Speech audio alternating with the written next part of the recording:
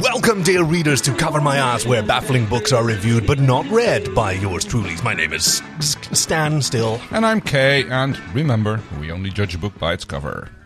And we find ourselves once more in the dueling pit in the book-built village of Librorium in your library. And Kay, how did the negotiations with Tristan go for the duel that we're going to have here for the mayorship of Librorium? They were up for it. Excellent. Yes. Okay, so after just to catch everybody up on the unnecessary lore that sprung up about this literary review podcast, I have there was a failed election for who should be mayor of this town that I've. it was clearly that it should be Stan. Unfortunately, then there were like 4 people named Stan. Technically, there were 3, but then a 4th one wiggled themselves in with a post-factum name. Yeah, I wouldn't call it last minute if you do it after the fact. That's not last minute. No, I appreciate that you appreciate my cleverness. Yes, let's go with that. But so what were the terms that, because you went and discussed it with the 3 raccoons in trench coat that I'll be facing off in this here arena. And what's the terms of the combat? What are the weapons or, vicious barbs or insults? Or how are we? Oh, I mean, it was suggested to dueling for compliments, but... Did you suggest that or did they? I did. Okay, dueling for compliments. Yeah. Okay. And who's going to judge these compliments? Me, of course. I'm the only impartial person in the whole village. That is true. There were other suggestions. There was bookbinding equipment was also one of the the weapon suggestions. There are 3 of them, so they have an inherent advantage. They were willing to tag team. Oh, okay. Yeah, all right. So we'll do like a little relay race. I mean, they are just little raccoons, so their stamina must not be as great as 2 mine. on 1. So basically 2 against 1, and 1 can tag in and out. Okay. Wrestling rules. That's okay. Kind of pretty much like that. Yes. So that was one of the suggestions. There was a washing contest as well. No, they're definitely going to win that one. Well, yeah, I figured that was a little bit of a shoe-in for them. So yeah, nice try. Try, Stan. Nice try, Stan. I'm pretty sure we had a few other things that came across the table which were mostly dismissed. That they suggested, I presume, like tunnel digging and a grub sifting, lockpicking and garbage trash analysis, trash collection, yes, that kind of thing. You were right that I would have refused those. Yeah, entirely sensible. Did penmanship come up? Penmanship? No, I don't think it did. No, I don't imagine. No. Were you like a writing contest with them, as in like actual calligraphy? I mean, they're just little raccoons, man. I don't know if they're pretty good mimics. They've got pretty deft paws. They're good at disguises. Yeah, and they have been maintaining this library for quite a long time. To continue with a little unnecessarily lore a little bit more, I always thought it was gnomes, but it turns out it was raccoons who were doing Deep cut, Kay. Yeah.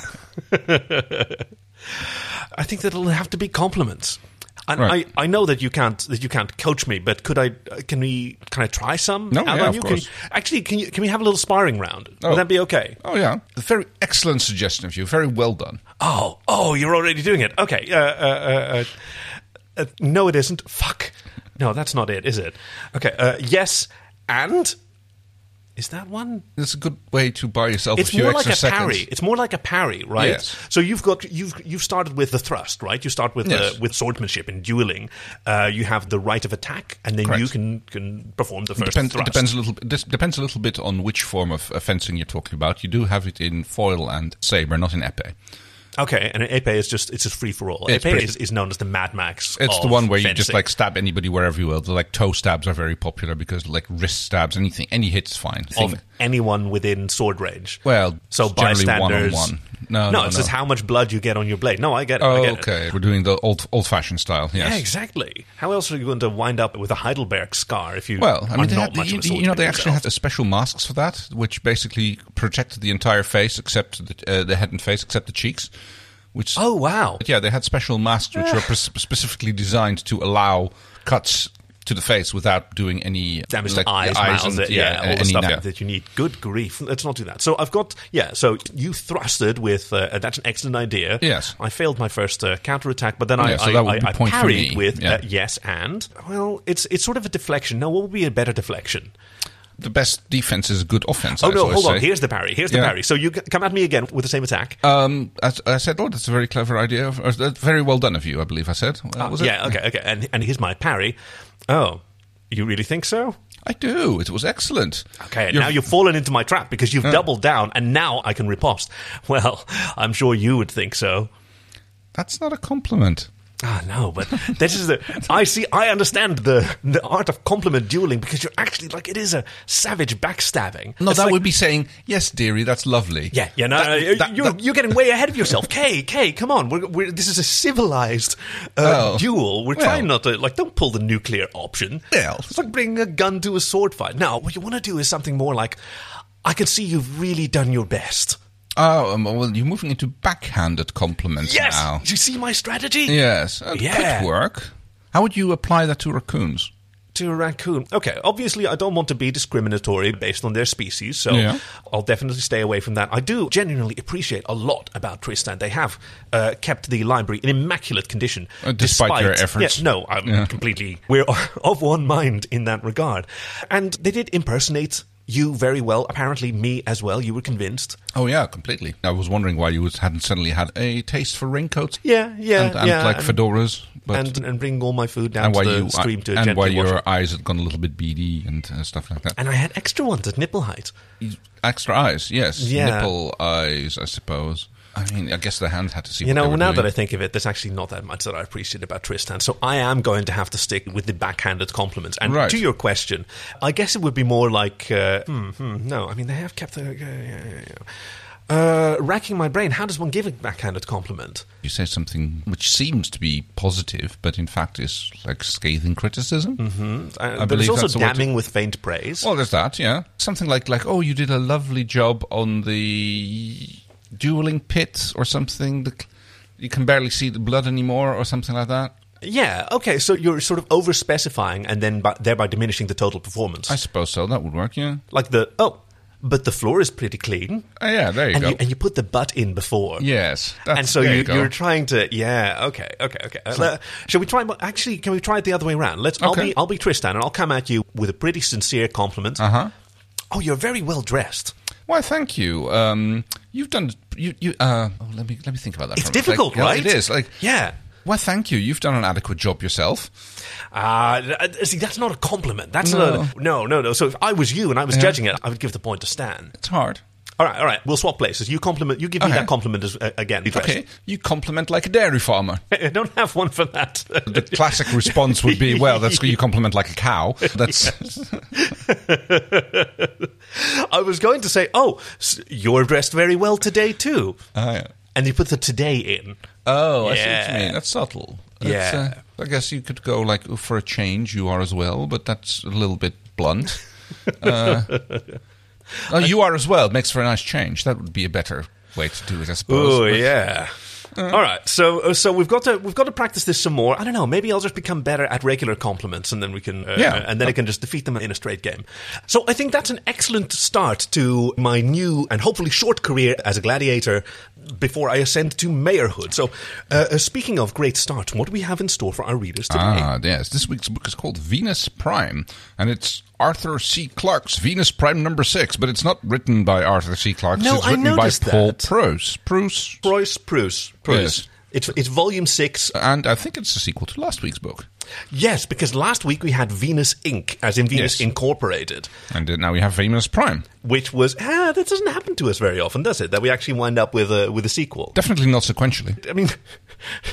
It also tends to happen that sequels tend to be written by other writers. Which is weird. I don't know. I never understand how that happens. This is such a weird library that you've got. It is. But I mean, you get, especially with something like Man Xin Wars, which was it started by Niven and everybody else started writing in that. Oh, yeah, they were having immense fun with it. I guess it's a shared universe. And how kind of Arthur C. Clarke to do that as well and to open up his Venus cycle. I mean, I guess the previous book was written under a pseudonym by Arthur C. Clarke. Probably, But so, last week's book, for the readers at home who didn't hear our review, was about a tech billionaire with his mega conglomerate accidentally mistweeting the planet that he aimed his space program toward, and an upstart young scientist in the ranks of his business seized the opportunity to fulfill her lifelong ambition of a scientific mission toward Venus, which wound up actually with a full-on, a cloud colony on Venus, Cloud City, I believe it was called. I think it was actually called Venus Prime, which is probably what the title of this week's book comes from. Oh, that's right. Yes.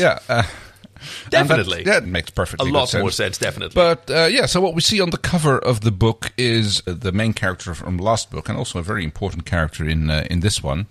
Now First Minister Theta Grunberg. Originally, the intern. the intern, who then became lead scientist under the guidance of Carol Boffin, now alas deceased at this point in the story. But in return, she's now mentoring her son Barry Boffin, wearing her I guess her Venusian environmental suit, because Venus is still like not a very hospitable planet. No, it's a really cool set of armor. Now it looks very comfortable now that I look at it. It's like it's the yoga pants of space armor, I suppose. Well, but it does have the harmonica style sort of hinging in the knees and along the hips and loins. So you've got a lot of mobility.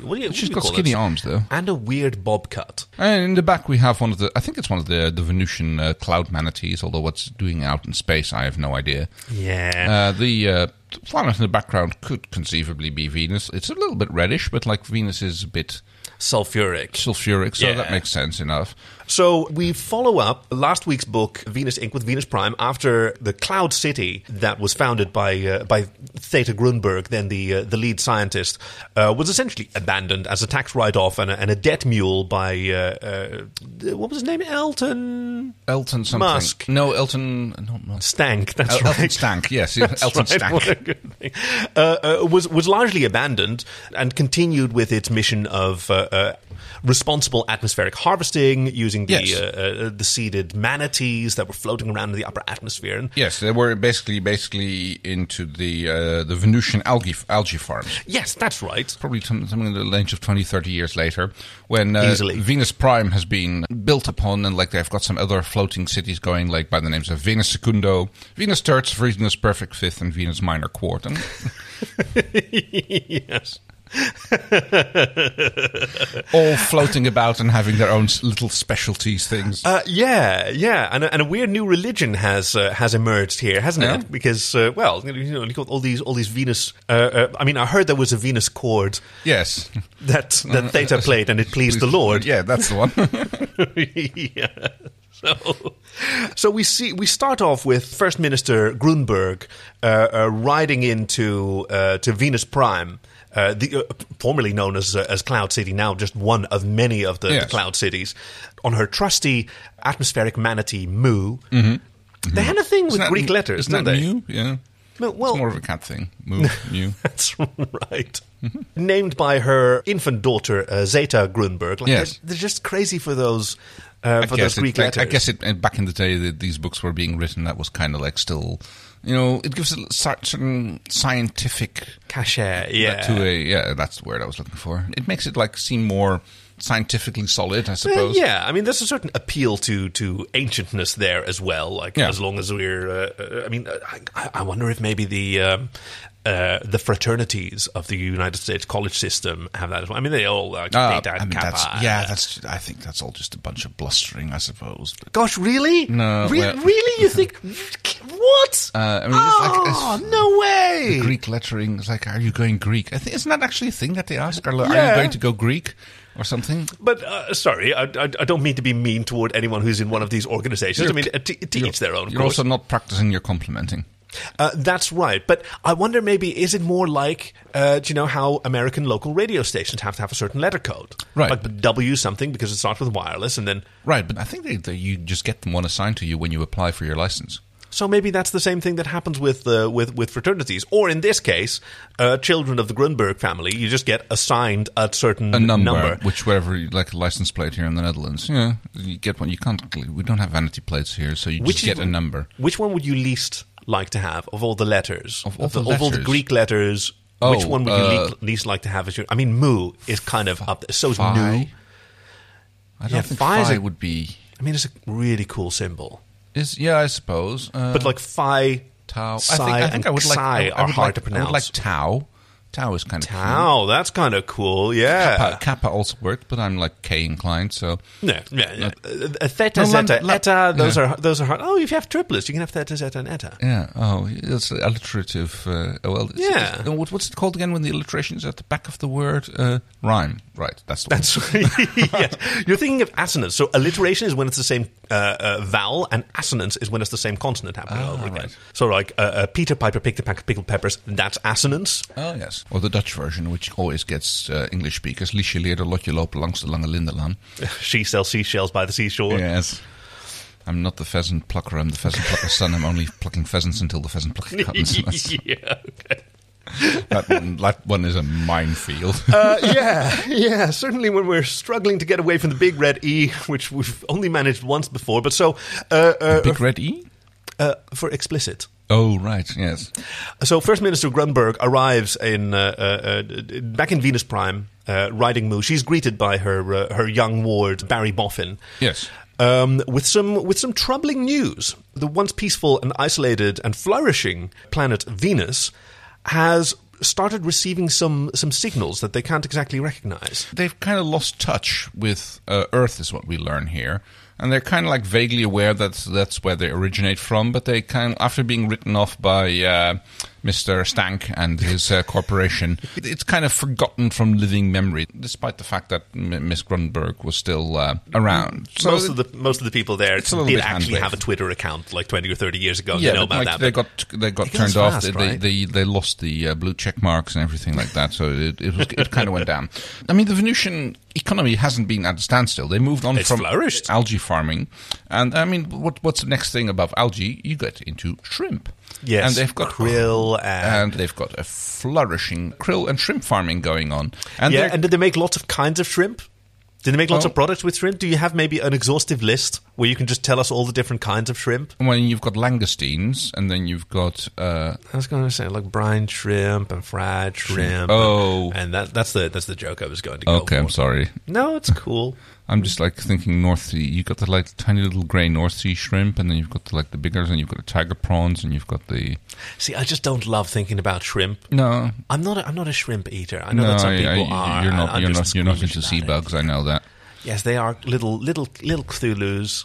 Yes. Well, I mean, I'm okay with shrimp. The one that really freaked me out are the horseshoe crabs. They kind of look like a German World War I helmet, but then you turn them over and it's just all fucking legs. I'm just like, nope. That's invertebrates in general. Like, I feel you. Invertebrates you occupy a useful niche in the ecological system, and there's a lot more of you than there are of us. Yes. No, you're all doing great. We'll be up here with all the oxygen. You stay down there with all of your legs. It's fine. First Minister Grunberg has come to supervise how the original algae farms have now been turned into shrimp ponds. Well, yes, not exactly ponds because they're still free floating around in. They've got like super buoyant shrimp at this point. I guess yes, and it's more like 3D corrals, and of course they have the manatee rustlers working for them, which are like the they're sort of herding the manatees, the shrimp, and it's quite an involved job where you have to like be spatial aware and aware of the currents and everything, because like if you get a cross current going through your herd of shrimp, they'll be all over the place, and you'll be rounding them up for days. And it's so cool. Like it's the young generation that has really taken to this. I mean, the older scientists grew up with 2-dimensional thinking. They just don't have the instincts that like Barry Boffin does when he greets the manatee Moo and goes off to do some of his herding and rustling. Like it's fantastic. The 3-dimensional navigational acumen is astonishing. But yes, I am getting good at compliments. Yes, you are very well done. Oh, God damn it, got me again. So yes, signals are being received, and it takes a little bit of going through the old records to find out the broadcast frequencies and the decoding signals. This is why it comes down to First Minister Grunberg, who was the one who devised most of those protocols and recognized them. And she realizes that this is basically old Elton communications coming down from old Earth. At this point, they're getting messages, and like there's a food crisis on Earth, and people are dying, and like they're pleading for help from Venus. Yes, it's rather curious how these are phrased, because I mean it comes in via the Farlink satellite network. Yes, they haven't heard much from Earth, but they've seen it glittering like a fucking diamond in the sky, surrounded by billions of these. The pale blue dot. Once a pale blue dot, now a fucking disco ball, surrounded by light contaminating, gleaming satellites that. Are up there to compensate for policy failures because... Oh, yeah. Well, that's kind of a thing. Like, the only reason that Starlink is a good idea for getting internet connection to less served regions of, for example, the United States, is because policy failures have prevented like the mandatory connection of those areas via much more efficient terrestrial means. It's like the postal service, it's like you are required to offer your services to everyone at a fixed price, and you can't like basically cherry pick, which is what's been happening. Exactly. But let's not rag on the... We're doing compliments, so let's not rag on the United States too much here. Well, that's hard, but and not exactly fair, but a worthy thing to do. So via the Farlink, they get this comment, and yes, people are starving, but it takes them a while to sort of decode the language, because the language of Earth has apparently changed. And like, they're not talking about citizens; they're talking about their independent contractors. Oh, everybody's an independent contractor now. Yes. All of our billions and billions of independent contractors are starving, and what is anyone going to do about this? Venus goes like, oh, well, we happen to have like a... hilarious food surplus. Like, why did we farm so much krill for such a small population? It just happened that the economics of scale are something that cannot be denied, even when you're like working on a small population. You have to keep them busy, and it's just going super well. Yeah. So they start... they basically open up contacts with Earth, start talking with them, get a little deal going where they start sending food to Earth, which is, of course, at first met with a great enthusiasm and great thanks from Earth. Yes, our saviors from close to Venus. But soon enough, the request becomes a demand, and Earth is asking for increased shipments to... God. Hey. Okay. Yes, a very good joke, Kay. And the demands become ultimatums. Because you give an inch and they want a whole foot, you give a finger and they want the whole arm, and it begins the 7-day war between Earth and Venus, which is astonishing because it takes almost 7 days for a signal to go back. Well, it takes a lot less than that, but like especially any shipments take a long time to travel back and forth. Well, yes, but this is by conventional wisdom yes. And science that First Minister Grunberg had. But as she recalls from her erstwhile employer, Elton Stank, he believed that light speed was a Chinese hoax designed to... and he's proven them... Well, actually, he paid someone to prove them wrong. Yeah, but so Earth has several advantages that Venus currently doesn't. So the ultimatums that they received came from what sort of passes as the unified government of Earth at this point, an organization called Ancestry.gov. It has... Yes, it's curious. It has evolved from Ancestry.com, a popular place where you can look up what your ancestry is, and has sort of become the total repository for everyone's heritage and destiny, determining their relative value. Oh, that's horrible. Yeah, further supported by a system called Racebook. Oh, that was really not very good either. Yeah.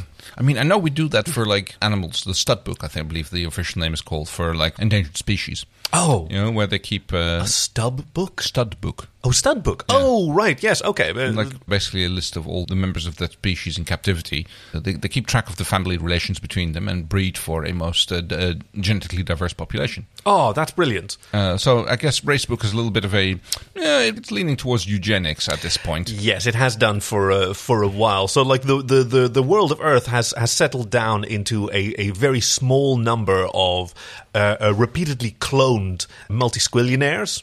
An innovation that was first revealed in the previous book. You remember Yoko Clono? Yes. Yeah, so after that, cloning became a popular thing. So the world is now ruled by Zach Dorsey, Steph Bezos, a gender swap there. That was fun. Clark Zuckerberg, not much of imagination there. Phil Gates and the Queen of Earth, Eve Jobs. Oh. Yeah. She's like the Borg queen of Earth at this point. Yeah. I mean, she's got rid of Stank and his empire. Yeah, she took care of that, and she's the one like sending the fleet across the solar system to Venus to invade it in what is planned to be a 7-day war. And on Pokemon Day, they have... Pokemon Day, right. Yes, unclear whether it's... I was unclear. Was it Pokemon Day or was it Poke Monday? I think it was Poke Monday because Mr. Clark was definitely doing a fishy theme here, so that was definitely... I mean, basically the story they tell on Earth is that Venus is being shellfish for not sharing their... These are very good puns, Kay. I've got to say in practice, these are very good puns, Kay, and everyone likes them. Christ. And they have to be like basically punished and basically brought to heel. But, I mean, after You all, should be punished. oh well. They claim Venus has everything to thank to Earth. Everything they have is thanks to Earth, and then now they should repay that kindness and like Yes, give exactly. Earth their food. They managed to navigate through the solar system incredibly efficiently using what's called Starmin GPS, standing for Galactic Positioning System. So they actually arrived by Subaru's Day, which is the very next day. So after Pokemon Day, we get Subaru's Day. Yeah, and these craft sort of park in orbit, threatening the people below. And, you know, it must be absolutely terrifying for the people on Venus looking up and seeing these Earth craft sort of hovering menacingly that they don't know what they're going to be doing, because nobody could have conceived that in the final decades of the 21st century that Venus's humble affairs were being manipulated by galactic interferences. Not a soul could have surmised that the lives of manatees were of less consequence than a decimal point in the stock prices on Earth, and yet across marble boardroom tables beings immensely less scrupulous than ourselves surveyed this cloudy planet with jaundiced eyes and swiftly and ruthlessly laid vile plots against it. Kay, Yes. This book was a masterpiece. The person who wrote this, I love it so much. That's very kind of you. You're being very generous towards Mr. Clark here. And this is entirely sincere, Mr. Clark, or whoever the fuck wrote this book, Paul, whatever. This is a work of genius. I think it's heavily leaning on other works in the past, but, you know, like... Poor artists borrow and great artists steal. So by the next day, Uncle Ben's day, the first landers arrive, and the ships just gorge out these landing crafts on their own. It's not really landing because it's all floating in the clouds. That's right. So while they initially seem like multi-legged landers that could land, like they are, they sort of inflate more like Zeppelins and the blimps that they well know. And so instead of like sending down tripods, they send out hipods. Which is like the floating equivalent. Yeah. And they sent up a stock exchange, which they call the Prawn Broker. Fuck. And which gets a lot of the Venusian... I was just taking a drink there when I remembered the Prawn Broker. And what a great pun that was. When a lot of the manatee rustlers like start herding in the shrimp towards the prawn brokerage, it actually worked surprisingly well for Venus. Earth is hungry, and it'll basically take everything that they need. Yeah. And rather than actually just like demand that it be given to them, they actually start investing in the Venusian economy, and it's through the deviousness of capitalism start making them more and more dependent on Earth. Yeah, because that's the brilliance of this 7-day war. Like, it's not just the hipods rampaging through uncooperative Venusian cities, threatening them with their deadly Blu-rays, but like by Napster's Day. Now that one I thought was a bit of a stretch, slightly archaic. One of like those things like, why is even October called October? It was like because of the 8th. Oh no, wait, that was on the. It was once the 8th month. Yes. No, but then Julius Caesar decided that he had to have a month, and then Emperor Augustus also decided to have a month in between. That's the one I was thinking about. What? No, that was like named for some Roman Empire, and that's like it's kind of archaic. It was Caesar's heir. Yeah, but it was like originally. It's archaic. Actually, he was originally Octavian. Now that I think of it, it makes no sense anyway. It's like it's all made up. Speaking of made up, like by the next day, the end of the work week, Five Guys Day, the prawn brokerage is like the hub of the Venusian economy already. Like, crony capitalism on Earth is so infectious. Oh, it goes very fast, and it permeates through the Venusian economy and the Venusian social circles. And even though First Minister Grunberg tries to start a clandestine operation. No, they physically hurt Kay. I can't stand anymore this book. Unfortunately, she fails. Yes, she fails. And basically, Venus gets sucked in and becomes dependent on Earth. Their Venusian economy is like entirely dependent on the demand of shrimp and algae and other. They become a single product economy, which is exactly what Earth wants. Turning their massive orbital Blu-rays onto the planet and carving, or I should say, branding more advertising opportunities into the atmosphere. I don't know how that works with clouds, but yeah, it's tricky. I mean, I've heard of cloud writing, but I didn't imagine something like this when it's through this branding with the Blu-rays that they carve Earth's sort of unified mantra onto the planet as a message to the rest of the universe. Yes. We care about your privacy. Oh, God, yes. Now, has there ever been a greater lie told by more powerful people to less powerful people? Probably not. On the last day of this war, the tide turns. and Venus manages to gain some measure of independence, or more independence from Earth than Earth would have liked. So on the last day of the week, Gun Day. Yes. Yeah, I mean, I had certain expectations when I saw this, and you would think that they become militarized, but no. They invent a new way to transport their excess food to Earth, rather than these shipments, rather than the prawn brokerage. Yes. They invent a method of almost contactless transportation of food via radio gastronomy. That is a very clever way to do it. Isn't it brilliant? They can actually beam food back to Earth. Straight into the homes of the independent contractors, bypassing all of the other middlemen and price gouging companies, and people can just have food delivered, broadcast right to them. It comes out as a bit of a Deus Ex Machina, or a... I thought it... I mean, it is part of a series. This is book 6 of the Venus cycle. The Venus Septimus... No, Sextimus, I guess. The duology, trilogy, pentalogy... No, you skipped 4. Quadrology, I suppose. Oh, yeah. Tetralogy, pentalogy, sexology. Sorry, that's actually what it is. Okay. Fuck. Septology, octology. We're doing the Venus sexology. Unless there were more books, it could turn it would have been really funny if we'd started off with that. But in the meantime, how are we going to rate this book?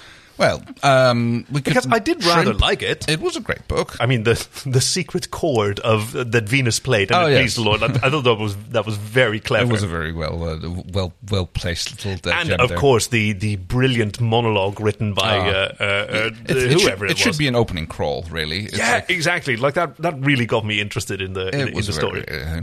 So, are we going to rate this book? I mean, we can rate it out of octos, like that's shrimp. We've got the 7-day. Yes. The 7-day war. I mean, so we've got Pokemon Day, we've got Subaru's Day, Uncle Ben's Day, Napster Day, Five Guys Day. We care about your privacy. Gun Day. Gun Day. So why is Five Guys Day the 6th one? No, that is It's Friday. Oh, I get that. And it's the 5th day. No, never mind. I can't count, and I can't do days. It's me. It's not you. It's me. Okay. You're doing very well. Oh, are you doing another one of those compliments? Oh, yeah. Oh, that was a good one. Sneaky, that was a good one. I snuck that in almost without you noticing. See, you are a fantastic coach. So, which of these days will you rate this book as? I kind of like Pokemon Day, because it's like... But you want Pokeballs on any day. I like Pokeballs, so... Especially after you've been talking about all this fantastic seafood. Exactly. So, Pokemon Day? Pokemon Day, out of the 7-day war? Out of the 7-day war, definitely. Speaking of reviews, if you look down at your podcasting device, you should be seeing a means to review this episode. Please leave some stars. We'd love to hear from you. We're Cover My Asscast on Twitter and covermyasscast@gmail.com. Let us know if you find any other covers of baffling books that we should review but not read on Cover My Ass. And speaking of the name of our podcast, Transitional Material is so addictive, isn't it? Yes. What do we have in store for our readers next week? Next week's book is by Gregory Maguire. What the Dickens? The Story of a Rogue Tooth Fairy. Oh, that about covers it. Thank you for joining us at Cover My Ass, where baffling books are reviewed but not read by yours truly. My name is Kaki. And I'm Kay. And remember, we only judge a book by its cover. Rogue Tooth Fairy. That sounds so dangerous and scary, yeah. Yeah, I mean, does she just not wait for the teeth to come out? Does she just go and take the... Or maybe just Curb Stomping Tooth Fairy. That sounds like... That's not going to be the title of this episode, I can tell you that.